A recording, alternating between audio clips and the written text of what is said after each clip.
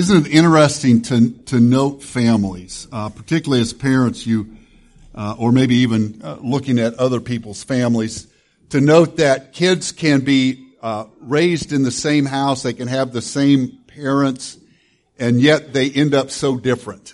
Maybe they look different, maybe they act completely different, their personalities are different, and that is so true of Rita and I's family. Our youngest, Caleb, probably is the most like Rita in our family. I'll let you decide if that's a good thing or a bad thing, but plus the favorite, yes, as Chris would point out. So, but Caleb's the most like Rita. Brian, our oldest, looks the most like me. He's got, although he's trying to cover it up with a comb over, but he's going bald and he stands like me. People have said they can see him from behind and think he looks like me. I don't know how that happens, but he looks the most like me. Crystal, on the other hand, is loud and oftentimes speaks without thinking, and she gets that from me, I believe. And then there's our middle son, Joel, and Joel has some unique characteristics. He's probably the smartest. Would you agree, Crystal? Okay, he's the smartest. He probably has the best sense of humor. Joel has some unique characteristics, but one of the unique things about our son Joel is that he has no sense of direction. He can get lost in his own bedroom at times. He doesn't know up from down, north from south, and he just struggles with that. When he was in high school, the very first time that he went to the mall, from Rushville to the mall in St. Joe, without us, he rode with his friend Corey, and for some reason, I believe it's because Corey's mom lived on the route, they took the St. Joe Traffic Way or Beltway or whatever that's called, Parkway. Thank you. I knew that didn't sound right. They took the Parkway to the mall. Now, that is the stupidest way to go, but Corey went that way because his mom lived near there. I think Joel was in college before he went any other way to the mall except the Parkway because he knew how to get there that way. So it was interesting when I believe it was either the summer after his junior year or it could have been the summer after his senior year. Joel drove with a few other people in the car with him, drove to Joplin to go to a basketball camp at Ozark Christian College, and he went just with himself and his friends. I wasn't with him. Usually I took him down, and we sent him on the way to Joplin, and I had detailed directions on how to get. Joel had made that trip dozens of times, but always as a pastor. So I had detailed instructions, step-by-step instructions, including landmarks to look for and such like that of how to get there. And so as Joel headed down, occasionally he would stop and call. He stopped in Belton when they stopped and ate at the Taco Bell there at that exit. He called and said, "Hey, we're at the Taco Bell." So I knew where he was. A little bit later he called when he got down to a little bit further south of Kansas City. "Hey, we're doing okay." And I was kind of watching looking at my watch, and about the time that I thought, well, he should be just about to Joplin, my phone rang. I looked down, it was from Joel. I picked it up. I said, "Joel, you made it." There was a little bit of hesitation, a little bit of silence, and he said, "Dad, I think I'm lost." I said, You're lost, Joel." I said, I asked him this, "Well, where are you?" Which is really a dumb question to ask someone who's lost, because if they knew where they were, they wouldn't be lost, I guess. But I said, "Joe, where are you?" He said, "Well, Dad, I turned left on Main Street like you said." And that was in the instructions. You turn left on Main Street. But he said, "I turned left on Main Street and it dead ends. It doesn't go anywhere." And so I said, "Joel, are you in Joplin?" He said, I think I am." I said, "Well, Joe, what do you see?" And he said, "Well, there's these big praying hands, this statue of this huge praying hands." You guys know where that is? Yeah, you know where he didn't. There's these big praying hands. And Chad, you said the gas station would be on the left. It was on the right. And you said there'd be a Sonic on the right. I haven't seen a Sonic in miles. And I said, "Joel, the gas station is on the left, and there is a Sonic on the right. And the praying hands are in Webb City, not Joplin." Now, in his defense, I hadn't told him that there would be a Main Street in Webb City. And I mentioned nothing about praying hands as a possible landmark. But but he had seen Main Street and missed it. Even though had given him detailed directions, drive through Webb City. You'll go past the Joplin Municipal Airport. It'll be on your right. A little bit after that, there'll be a sign that says City Limits Joplin. Then you'll come to Main Street in Joplin, Sonic on the right, gas station on the left. You turn left. I think you could find Ozark past that. Sometimes, though, I think in life, we're a little bit like my son Joel. We miss the obvious. We miss what we're aiming at. Sometimes I think we miss, in reality, we miss who God is. The truth is God's word lays out in an easily understandable way, a detailed map, a road map that leads us to God. It paints for us a wonderful word picture of who he is. His working in our lives gives us some practical demonstration of who he is. The simple gospel message of God sending his son Jesus to come to earth, live like a man just like us and do it without sinning, then die on the cross, illustrates to us how valuable we are to him and shows us in an undeniable way the character and nature of God. And yet we miss him. Oftentimes we find ourselves lost in the wrong place asking that question. Who is God? If you have your Bibles this morning, turn to Psalm 103. I'm going to encourage you to stay there and keep that open. We'll refer back to these verses after I read them a couple times. And I'm going to reference several passages today.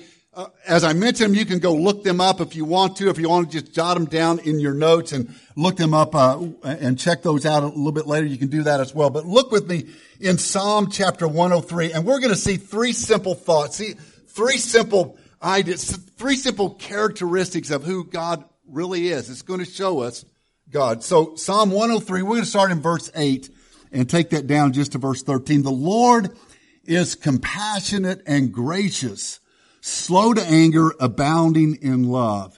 He will not always accuse, nor will he harbor his anger forever. He does not treat us as our sins deserve or repay us according to our iniquities.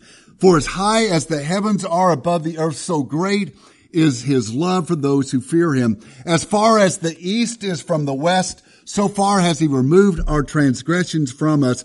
As a father has compassion on his children, so the Lord has compassion on those who fear him. We sometimes miss the obvious about who God is. We think of God as uninterested or God is way off somewhere else and really doesn't have time for us. Some of us might see God as angry or authoritative. We might see God as just one who sits in heaven just waiting for us to mess up so he can zap us, or waiting for us to mess up so he can call us out on our mistake. And yet Psalm 103 seems to describe a completely different God. Notice the first thing it says, verse 8, the Lord is compassionate and gracious. Maybe that flies in contrast to who you think God is sometimes. Maybe that's opposite of the God that you think might be sitting in judgment of you. Now let me toss this out before we go any further. And this really will apply to all three things. I want you to temper what I'm going to say when we look at these wonderful characteristics of God. I want you to temper that against what I'm going to say now. Don't forget this is true. That God is our Father. He's not our grandfather. Now let that sink in for a second. Maybe you can get what I'm after. God's our Father. He's not our grandfather. God is our Father. He's not our favorite uncle. He still demands obedience. He still expects our humility. He wants our respect and honor. He disciplines us, guides us, motivates us. And God has plans for our lives. And God, through his word, has laid out some guidelines for us to live by. And yes, God is watching us. Not angry, not waiting for us to mess up, but God is watching us. My dad was a very compassionate man. Now, I've talked about it before. My dad did I'll just be honest, a poor job of communicating that verbally. It's something that I tried to do a little better job with my parenting skills, and I think my kids have done a better job than what I did. So my dad he was of an era where you didn't really say it or communicate it, but my dad actually was a man that had a great amount of compassion in his life.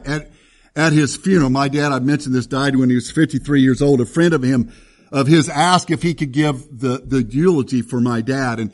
And so Noel got up. Noel was the superintendent at our high school, and Dad had served as chairman of the school board for a number of years. And Noel got up and related several stories of how he knew my dad and things my dad had done for him. And towards the end of what he was talking about and what he said about my dad, he said that Joe Champ was one of the kindest, gentlest, most compassionate men that he knew. He said that he had never seen my dad angry or upset.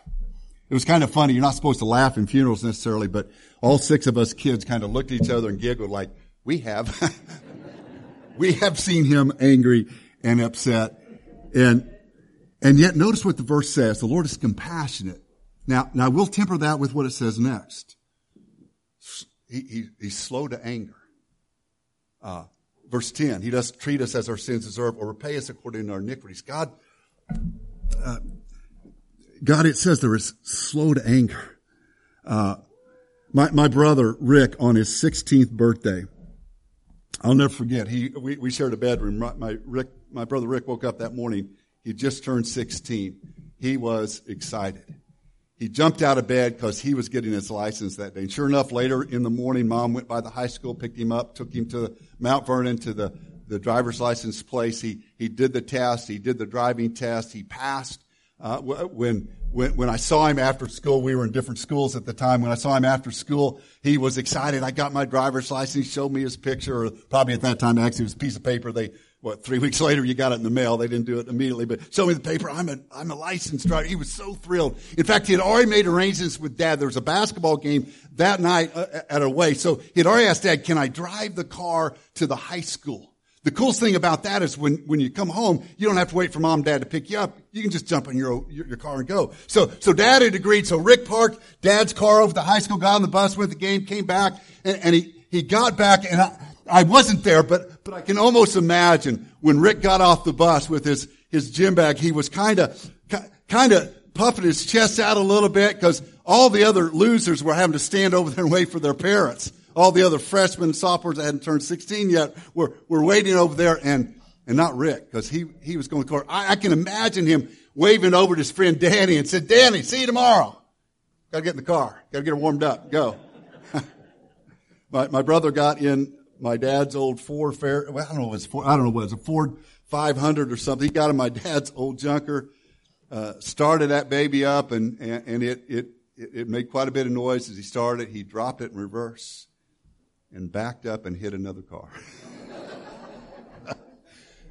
When Rick got home later that night and made his way finally to our bedroom, I knew something was up, something was wrong. Took a while for him to be able to put it into words, what he had done. He told me that he had backed into this classmate's dad's car. And I'm pretty sure what I said was, what did Dad do? Because I could imagine that Dad, and Dad was compassionate. Now, don't get me wrong. He was gentle and kind, at least with everyone else. But I just knew Dad would have blown up. I just knew Dad would have read him the riot act. I just knew Dad was going to ground him until he was 25 and married, and then maybe even longer than that. I just knew, but I'll never forget what my brother said. My brother said he didn't do anything. He just said, that's okay, Rick. Am I a bad person that I was disappointed? Man, I'm like, I got to remember that next time I really mess up. Dad, remember Rick? Now catch this. I know that Dad was not happy. I know he was thinking, Rick, I taught you better than that. You've been driving, hey, we grew up in a small town. You've been driving since you're 8 years old, Rick. You know, and I'm sure he had told him, hey, be careful in parking lots. There's going to be cars around you. And I know that he had told him that, and I know he was disappointed. I know that because I'm a parent who's had kids that have made some of those same mistakes. And I don't remember how I always responded, probably not as well as my dad did. But what I want you to see here, what I want you to catch is this verse does say that God is slow to anger. And I don't know that we need to see that or understand it. We probably shouldn't understand that as God is mad and furious with us. Maybe more so that God is disappointed with us, that God has a plan for us. And when we go against that plan, when we don't follow his instruction, he knows the one that really gets hurt is us. And so when we mess up, God his heart breaks for us. I think that's really what this idea of anger is, not so much him being mad or totally upset with us. But I want you to understand and see that God's anger can coexist with his compassion. See, the Lord is compassionate. I think we notice just a couple quick things, and I'll move on. I think we see from there that God is patient, that he knows that we're going to mess up. He knows when we do mess up, and yet he chooses not to judge us, to be slow to anger, to not accuse us. God is patient with us. My 7th grade teacher was a guy named Charlie Crane. Now, I can say that now. He's been gone for a number of years. If I met him today, I'd still call him Mr. Crane. I had a lot of respect for the guy. 7th grade teacher, my basketball coach in junior high. And he was, I grew up, I'm pretty old, so I was back in the day where, man, you did not talk in school. In classroom, there was total silence when that was called for. And Mr. Crane was one that made sure that everyone did what they were supposed to do. In fact, Mr. Crane was the type, and I can remember this vividly, he was the type that when someone broke a rule, when someone spoke out of turn or did something, his whole face would turn red immediately. It would just flash red. And he had this birthmark right on the side of his neck that you didn't see unless he was mad. His face would turn red and that birthmark would stay white. So you knew when you saw the birthmark to be careful. It was one day, I think it was a time of reading where we were all supposed to be silent reading, or we were taking a test or something. I glanced up and Mr. Crane's head was down and he was reading or doing something, and I don't know why, but Randy Knox, my best friend, was sitting next to me, and I kind of whispered over to Randy, "Hey, Randy." Now, I've since learned that I don't have a very good inside voice. Amen. Rita, Crystal, I don't have a very good inside voice, so I'm sure it was louder than I thought, because I glanced up again and Mr. Crane's head was up and that birthmark was just pulsing. You know, at me. Mr. Crane, that's my mental picture. He was a great teacher, but I always got that sense of him just watching, waiting for someone to mess up. Don't raise your hands on this, but how many of us think that that's who God is? We think that God is just waiting for us to blow it. God is just waiting for us to mess up. God is just waiting for us to stumble so he can say, "Gotcha," when in reality, he is wishing for us to call on him. That's why David says here, the Lord is compassionate. See, he's compassionate, he's patient, and in another way, in another aspect, I think he's proud of us. Even though. I'm going to illustrate. I don't know if you'll catch this. I asked Rita if she could tell, and she really couldn't. Our youngest son, Caleb, said all my kids have different aspects. Our youngest son, Caleb, has, I don't know how to say this gently. I don't mean this at all bad. I'd say it to his face, and we joke about it occasionally. He has a huge head. And I think that's why when he was younger, I think his head, doctor never said this, but I think his head weighed too much. And so whenever he fell, he constantly hit his head. He always had bumps and bruises and marks and scabs on his head, because every time he fell down, he would bump his head. Now I don't know if you can illustrate. He has a hat he left at our house. I don't know if you can tell this just a little. Got plenty of room to grow into if I want. His head is huge. Oops, missed. And so we would take him out in public. And there was more than one time where someone would kind of look over their nose at him like, yeah, I know what you did. Luckily, that was a day before you had 800 numbers and hotline numbers to call. So, but people kind of looked at us. But you know what? We still took him out in public. Even though his bumps and bruises were signs of his inability to protect himself on a fall, we somehow were still proud of him. Verse 9, he will not accuse nor harbor his anger forever. Jesus, despite what we look like, despite how we might mess up, despite how we might let him down, despite the bumps and spiritual bruises on our body, God still has compassion for us. Let me just touch on some verses. Like I said, if you want to write these down, you can. I'll read them quickly, but we don't have time to look them all up. Matthew 9:36 tells us how Jesus showed compassion. When he saw the crowds, he had compassion on them because they were harassed and helpless like sheep without a shepherd. Jesus saw people who were hurting physically and he had compassion. He saw people who were hurting relationally and he had compassion. He saw people who were hurting spiritually and he had compassion. And Scripture calls us to compassion as well. Ephesians 4:32 says, be kind and compassionate to one another. Colossians 3:12 says, therefore, as God's chosen people, holy and dearly loved, clothe yourself with compassion, kindness, humility, gentleness, and patience. God is compassionate. Jesus is compassionate. We are called to compassion. But we see another aspect or another quality of God. Not only it was the Lord compassionate, the Lord also is loving. Look at verse 11. For as high as the heavens are above the earth, so great is his love for those who fear him.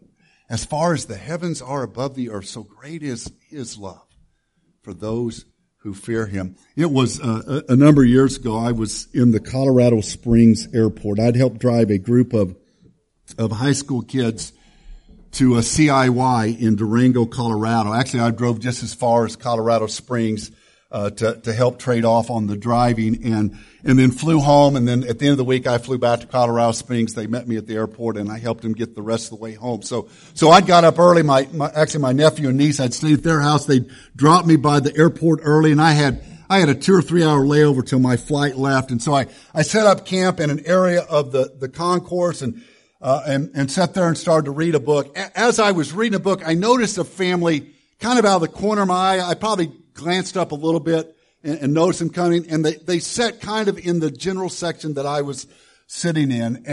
But I didn't really. I kept my nose in my book and I kept reading and I could overhear just some of the stuff that was going on. I began to hear the dad talk and I'd kind of glance and the dad was sitting on the floor and I heard him talking and there's something about the way he was talking that just drew me in a little bit. He was talking softly and talking with a gentle voice and you could just sense an attitude of love in his voice. There's just something that was just very soothing. As a dad, it kind of touched me in a way that he was doing. But I kept looking at my book and reading along and he kept doing that. Then he began to urge, and I knew when he called him by name that the little child he was talking to was a boy, and he began to urge the little son he's talking to walk towards him. And I kind of glanced up to look, but Dad, the way he was sitting was blocking the child. I couldn't see the child. So I went back to my book but again, I'm still listening. And Dad just lovingly said, come on, you can do it, and called him by name. And as he took a step and fell, apparently from what I could catch, the dad was encouraging him. And as the little boy got a little bit closer to the dad, I finally got my first glimpse, my first look at this little child. And it shouldn't have affected me the way it did. It really shouldn't have, but I'm just being honest, it did. My heart kind of sunk. A heaviness came over me and just a real sense of sadness. Not for me, but for the dad, because I got a glimpse of that little child that was struggling his way to his dad, and the little guy it was obvious that had Down syndrome. And I just thought for a second, well, here's a little guy that probably won't be able to do everything that Dad had hoped. And here's a little guy that won't be able to accomplish everything that maybe Dad had hoped for him. And for a split second there, I was sad for the dad. And then an overwhelming emotion came over me, and the tears, I didn't cry uncontrollably, but the tears did well up in my eyes. So much so that I put my face back in the book. Because then it hit me that this dad didn't see the little boy that way. He didn't see him as a problem. He didn't see him as flawed. He didn't see him as a challenge. The way this dad was taught this little boy, he just loved him. See, God's love for us. Maybe we miss it. Maybe we get way off base. Maybe we don't understand who God is. And maybe you think God doesn't care, and you think God is distant, and you think God is angry, and God is just wanting to. But you know what? The scripture says that his love is great, and his love is complete. And even though he sees us, and let's just be honest, he looks at us and we are flawed. And I don't know anyone that's ever going to reach the potential that God would love us to reach in our spiritual walks, and yet God still loves us. As high as the heavens are from the earth, I fly occasionally, not very much. I fly just infrequently enough to still enjoy flying. And so when I get on an airplane, I'm always excited, but I always sit by the window seat. Rita knows this.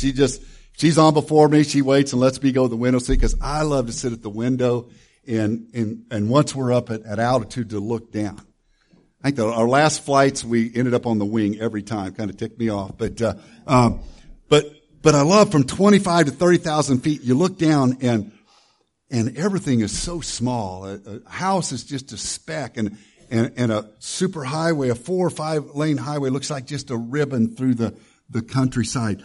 But can you imagine, as this verse explains it, that didn't even touch the heavens. And David here says, as far as the heavens are, that's the expanse of God's love. And catch this, David didn't even experience yet God's love through Jesus. He had prophesied it, whether he really knew what he was prophesying or not. He had talked about it in prophetic terms, but there was going to be a time when God was going to demonstrate in a final way how practical his love was and the extent of his love when he sent his son Jesus. See, his love is complete. But his love is, and I'm going to have to just buzz over this. His love is complete, but it's also conditional. Do you realize that God's love is conditional? Now, I know what you're going to say. Yeah, but doesn't John 3:16 say, for God so loved the world? And yes, he did. God loved his creation, and God loves every one of us, and God loves every created person, and that's why he sent Jesus. But there is something different. We are called to realize God loves us. But the end of John 3:16 says this. But he adds this qualifier that for those who believe, those who called on him. John chapter 1 verses 11 to 13 says this. He came to that which was his own, but his own did not receive him. Speaking of the Jews. Yet to all who received him, to those who believed in his name, he gave the right to become children of God. Children born not of natural descent, nor of human decision or a husband's will, but born of God. Notice this passage says, so great is his love for those who fear us.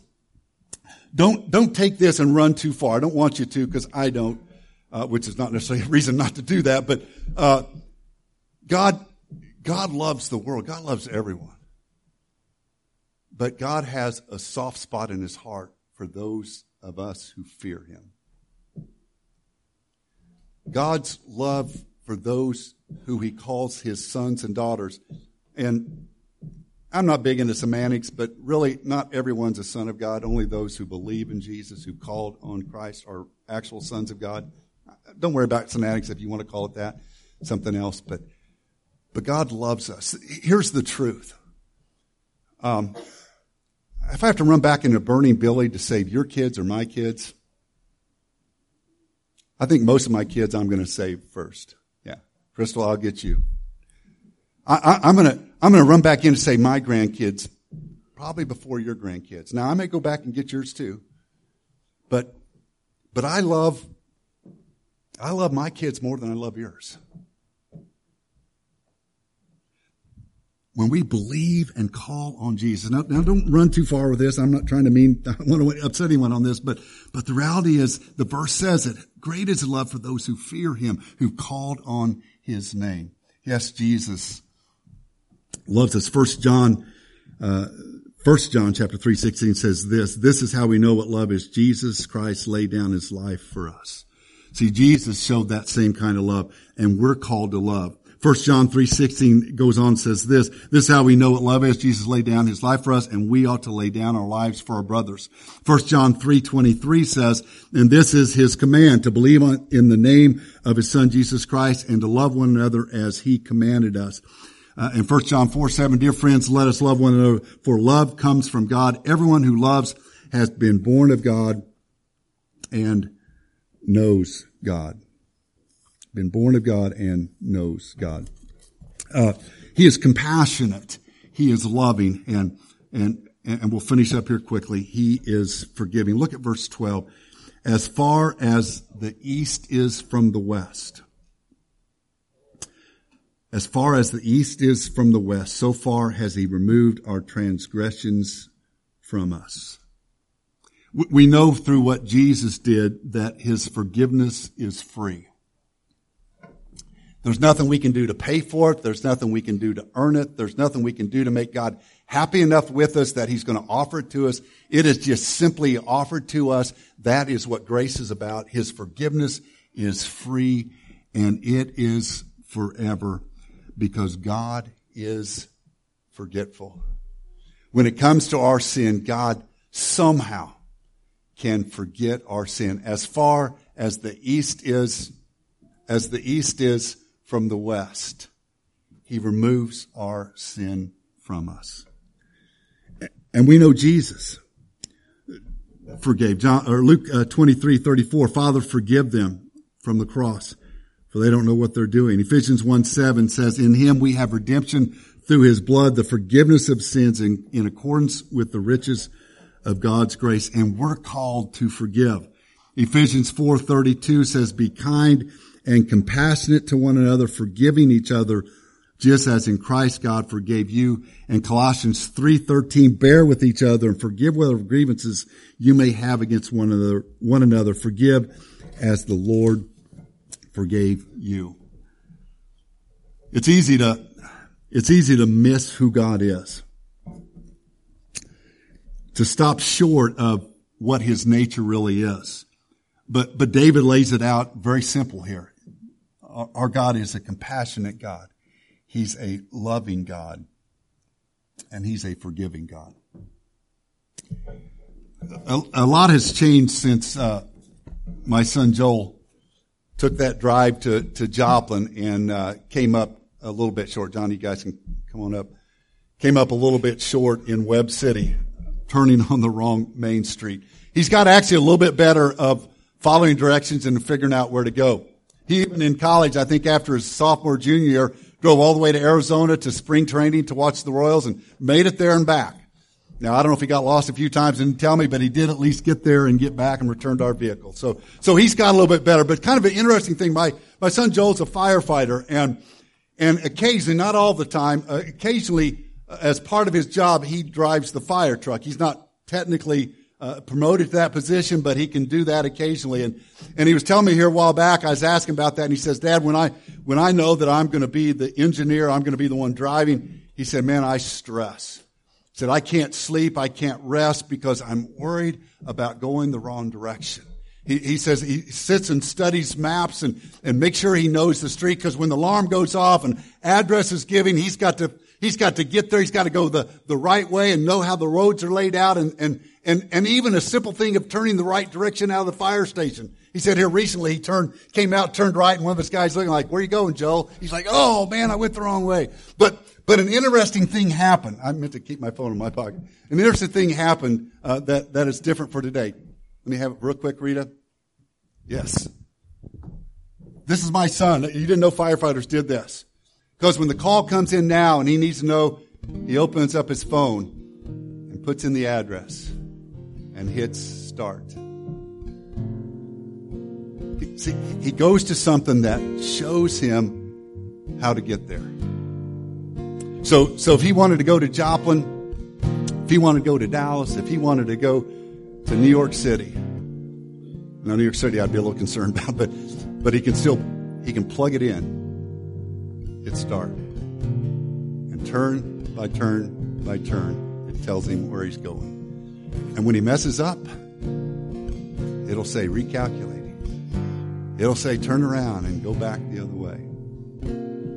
God's word tells us, gives us the instruction. It shows us who God is. He's compassionate. He's loving. He's forgiving. Let's not miss that. Would you bow with me in prayer? Father, we thank you for your word and how it simply and purposely lays out who you are. We're the ones that mess that up. We're the ones that attribute to you characteristics that aren't yours. We're the ones, Father, that look at ourselves and think we're not lovable when your word is plain and simple that we are.